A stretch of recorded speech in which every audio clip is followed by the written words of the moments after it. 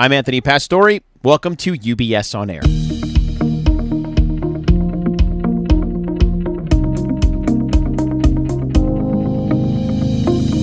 Today, I speak with my colleague Julie Binder, a senior strategist with the Family Advisory and Philanthropy Services team. The mission of this group is to serve as a thought partner to exceptional families. We understand that your family's needs extend beyond the purely financial, so we take a strategic and sustainable approach to managing your wealth for continuity. This team works with UBS financial advisors and their clients to clarify and articulate your shared values and goals, bridge the gap between generations to perpetuate your family's legacy, and develop a well-thought-out plan to support your family's goals and philanthropic aspirations. Julie has been with UBS for almost 2 years and is based in New York. She works with financial advisors and their clients from Philadelphia through Maine. In her previous role, Julie worked with philanthropists across the country for over a decade. The UBS Global Philanthropy Services team consists of over 50 team members who are based across the world and work directly with UBS's most valued clients, helping them, in short, to achieve their philanthropic aspirations. Today, Julie and I are going to spend some time discussing two of the most common types of donor-directed charitable giving vehicles.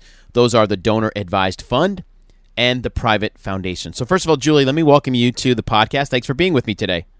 Thanks, Anthony, so much for having me. Sure thing. So, Julie, my first question for you to get us started here is, why would someone establish a giving vehicle in the first place? What would get the impetus going to start that? You know, there are a lot of different reasons or motivations, but many charitable individuals have certain organizations that they support on an annual or semi-regular basis. They might have an amount they're comfortable giving each year and manage to that dollar amount. Now, if their income circumstances change, perhaps with the sale of a business or a particularly high income year, they might receive the advice to donate more than their normal amount for the year. Then they would set those funds into an organized vehicle in order to sustain their giving in the future. Some other reasons families choose to set up a charitable giving vehicle might include if they've been giving cash for many years and they want to get more organized and intentional, or to kind of isolate some of their family wealth that they use for giving so that they can have a training ground for teaching their kids about portfolio management without revealing the full scope of family wealth. And that's one of the great intersections of our work in family advisory and philanthropy services. But this account can be used for financial education purposes and for involving family members in the portfolio management and giving decisions, including each person choosing a cause, creating opportunities for siblings and cousins to make joint decisions and compromises, different things like that. That's great. So what are those options, Julie, then for an organized vehicle? You know, the two most common are the donor-advised funds, which are often referred to as the DAF, and private foundations. And what's the basic difference between both of those? When I think about them, I like to put it in really simple terms. And the easiest way to think about it is that a donor-advised fund is a sub-account which is governed by a larger public charity. The donor directs those funds or advises the charity on what other 501c3 charitable organization they want to make grants to. But it's really the governing public charity that has the responsibility. The private foundation is a 501c3 charitable organization in its own right, which is governed by a board of directors or trustees. The board of that private foundation then has the ultimate decision about who they want to support, either by gifting to other charities like the DAF does, or supporting their own activities. There's a tremendous amount of flexibility in the kinds of gifting a foundation can do, and because the foundation is an entity with its own tax ID number, they can hire staff, incur expenses, and operate more like a functioning charity. That's great. Thanks, Julie. Maybe you can give us some examples of the flexibility in gifting that you mentioned. Absolutely. So while many foundations give only to 501c3 charities like the Donor Advised Fund, especially to begin with, they have many other options as well. So foundations can create their own scholarship programs, run their own activities like paying for the removal of tattoos for gang members who are leaving prison, or make loans to nonprofits, or for research that aligns with their charitable goals. For example, somebody might do medical research into a rare childhood cancer, or, a virus with a global pandemic, or even give hardship assistance directly to families in times of natural disasters. So there's more latitude for these private foundations as long as they are giving 5% of their previous year's average assets away, and as long as they have the right documentation that shows that the activities they're doing are in line with whatever their charitable mission is. So some of these activities, like a scholarship or award program, do require advanced approval from the IRS, but they do have that flexibility and that latitude to do those more adventurous things. Right. Much like a lot of things in life, it sounds really rewarding, but also like it's a lot of work. Yes. Well, it can be both. Private foundations do have considerably more administrative burdens than donor-advised funds do. I like to think of it as the price of control. So the administrative requirements come with being an independent organization. So many foundations that have complex activities, they will hire staff or an outsourced administrator. And it's important to remember, too, those staff people can be family members. For some families or donors, they might decide it's just too much work. And the nice thing about that is that they can always close down their foundation by granting out all of their assets to a DAF, that donor-advised fund. One thing that's important to remember, though, for people who are on the fence is that you cannot go the other direction and give your assets from a donor-advised fund to a private foundation. Okay, that's a good distinction. Thanks, Julie. So let me just get this straight. So you've got staff, administration, IRS approvals. With everything that goes into running a foundation, at what point does something like that make sense from a financial perspective? I love that you asked that. I always like to slow people down and say, let's talk about what your goals and your initiatives are. But when hard-pressed for a dollar amount, historically, people used to say that you needed at least $10 million for a foundation to make sense.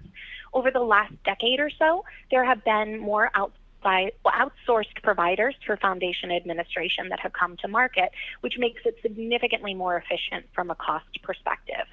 We have a few providers of outsourced foundation administration in the UBS Professional Network that makes the administrative cost breakdown between a donor-advised fund and a private foundation really at about $2 million.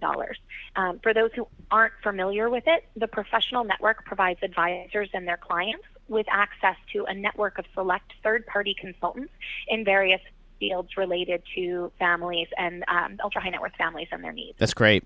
Private foundations, Julie, sound like they are pretty flexible. Are there some major advantages to a donor-advised fund? Yes, absolutely.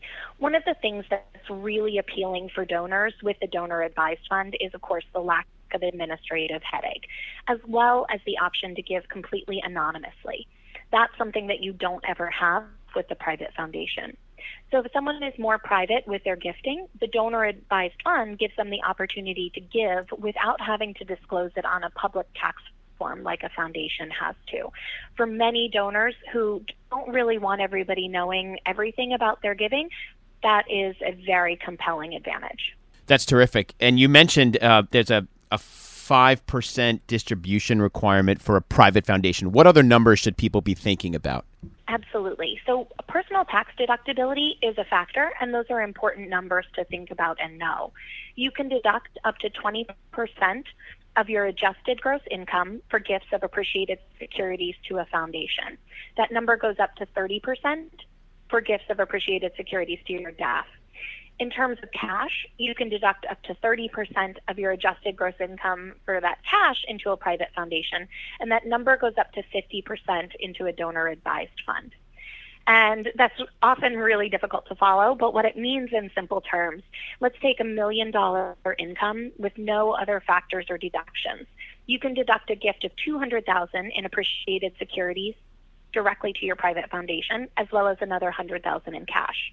Into a DAF, that could be $300,000 in securities and an additional $200,000 in cash. The tax law also allows for an increased deductibility for a donor who's making an all-cash gift to a donor-advised fund. Under those circumstances, you can deduct up to 60% of your adjusted gross income, but only if it's all cash. I think that something that's important to remember with that, though, is it's not an either-or consideration. For a lot of families who have both donor-advised funds and private foundations, they'll layer those gifts by maybe maxing out their gifts to a private foundation, and then giving above and beyond into their donor-advised fund. Right. So it sounds like there's a lot of thinking that has to go into making these decisions. Is there a number that our family advisory and philanthropy services team can help a client determine, or maybe even speaking to their UBS financial advisor? What do you recommend, Julie? When it comes to figuring out what is the best amount for an individual donor to contribute to charity, there are so many factors that go into it, as far as motivation, comfort level, the liquidity, longevity, legacy bucket that the UBS financial advisor can help a client look at. But really, the donor would need to work closely with their accountant to get the actual tax deduction numbers. We aren't tax advisors, and there really are a number of considerations that come into play. So the tax advisor will need to get that number, though, as I mentioned, a client's UBS financial advisor can really help determine what a client needs for that liquidity and longevity, and then look at what's left in the legacy bucket for philanthropy. Great. And you mentioned cash and appreciated securities. What other kinds of assets might be donated to these vehicles? That's where it can get really fun. So private equity, artwork, real estate, all sorts of things of value can be donated into the private foundation or the donor-advised fund. That's another big advantage, though, when you are donating those atypical assets to the donor-advised fund. Donors receive a fair market value deduction for those types of assets. But if they're giving them to a private foundation, they would only benefit from a cost basis deduction, which can be really significant, especially when you're looking at things like private equity, artwork, and real estate. Something to keep in mind, though, is that a donor-advised fund would need to liquidate those assets and then reinvest those proceeds. Sometimes people ask, well, why on earth would you ever donate them to a private foundation then? And just an example for that, let's say your family has a painting with significant family importance that you want to keep as part of your charitable legacy. That's the kind of case where a private foundation might make more sense. The foundation could actually own and hold the artwork and even pay for the care and storage of it. You've likely been in a museum and seen a piece on loan from a family foundation, and that's where these pieces of art are considered charitable use assets. So in circumstances like that, it can make sense to donate to the private foundation, which again is why you really want to have a comprehensive conversation about everything you're looking to do charitably. Terrific. Thank you so much, Julie. And as we're wrapping up our chat today, it seems like there's a variety of factors that people listening in today need to consider before making a gift, not just financial, but motivational as well. What do you say to those who maybe are thinking about that? Anthony, that's exactly right. In general, it's so important to have a good understanding of what you're looking to get out of your philanthropy before you decide on a vehicle, as well as what kinds of assets you're looking to donate. And keep in mind, it's not that either or proposition either. Many families who have a foundation also have a donor-advised fund for things like those anonymous gifts, or to engage their rising generations and have that donor-advised fund serve as the training ground for those younger people, or to minimize something called mission drift within a foundation. And what I mean by that is if a family has decided that they, for example, want to focus on environmental impact within their foundation, but they also have a few arts or community organizations they care about, they might make those arts and community gifts out of their donor-advised fund.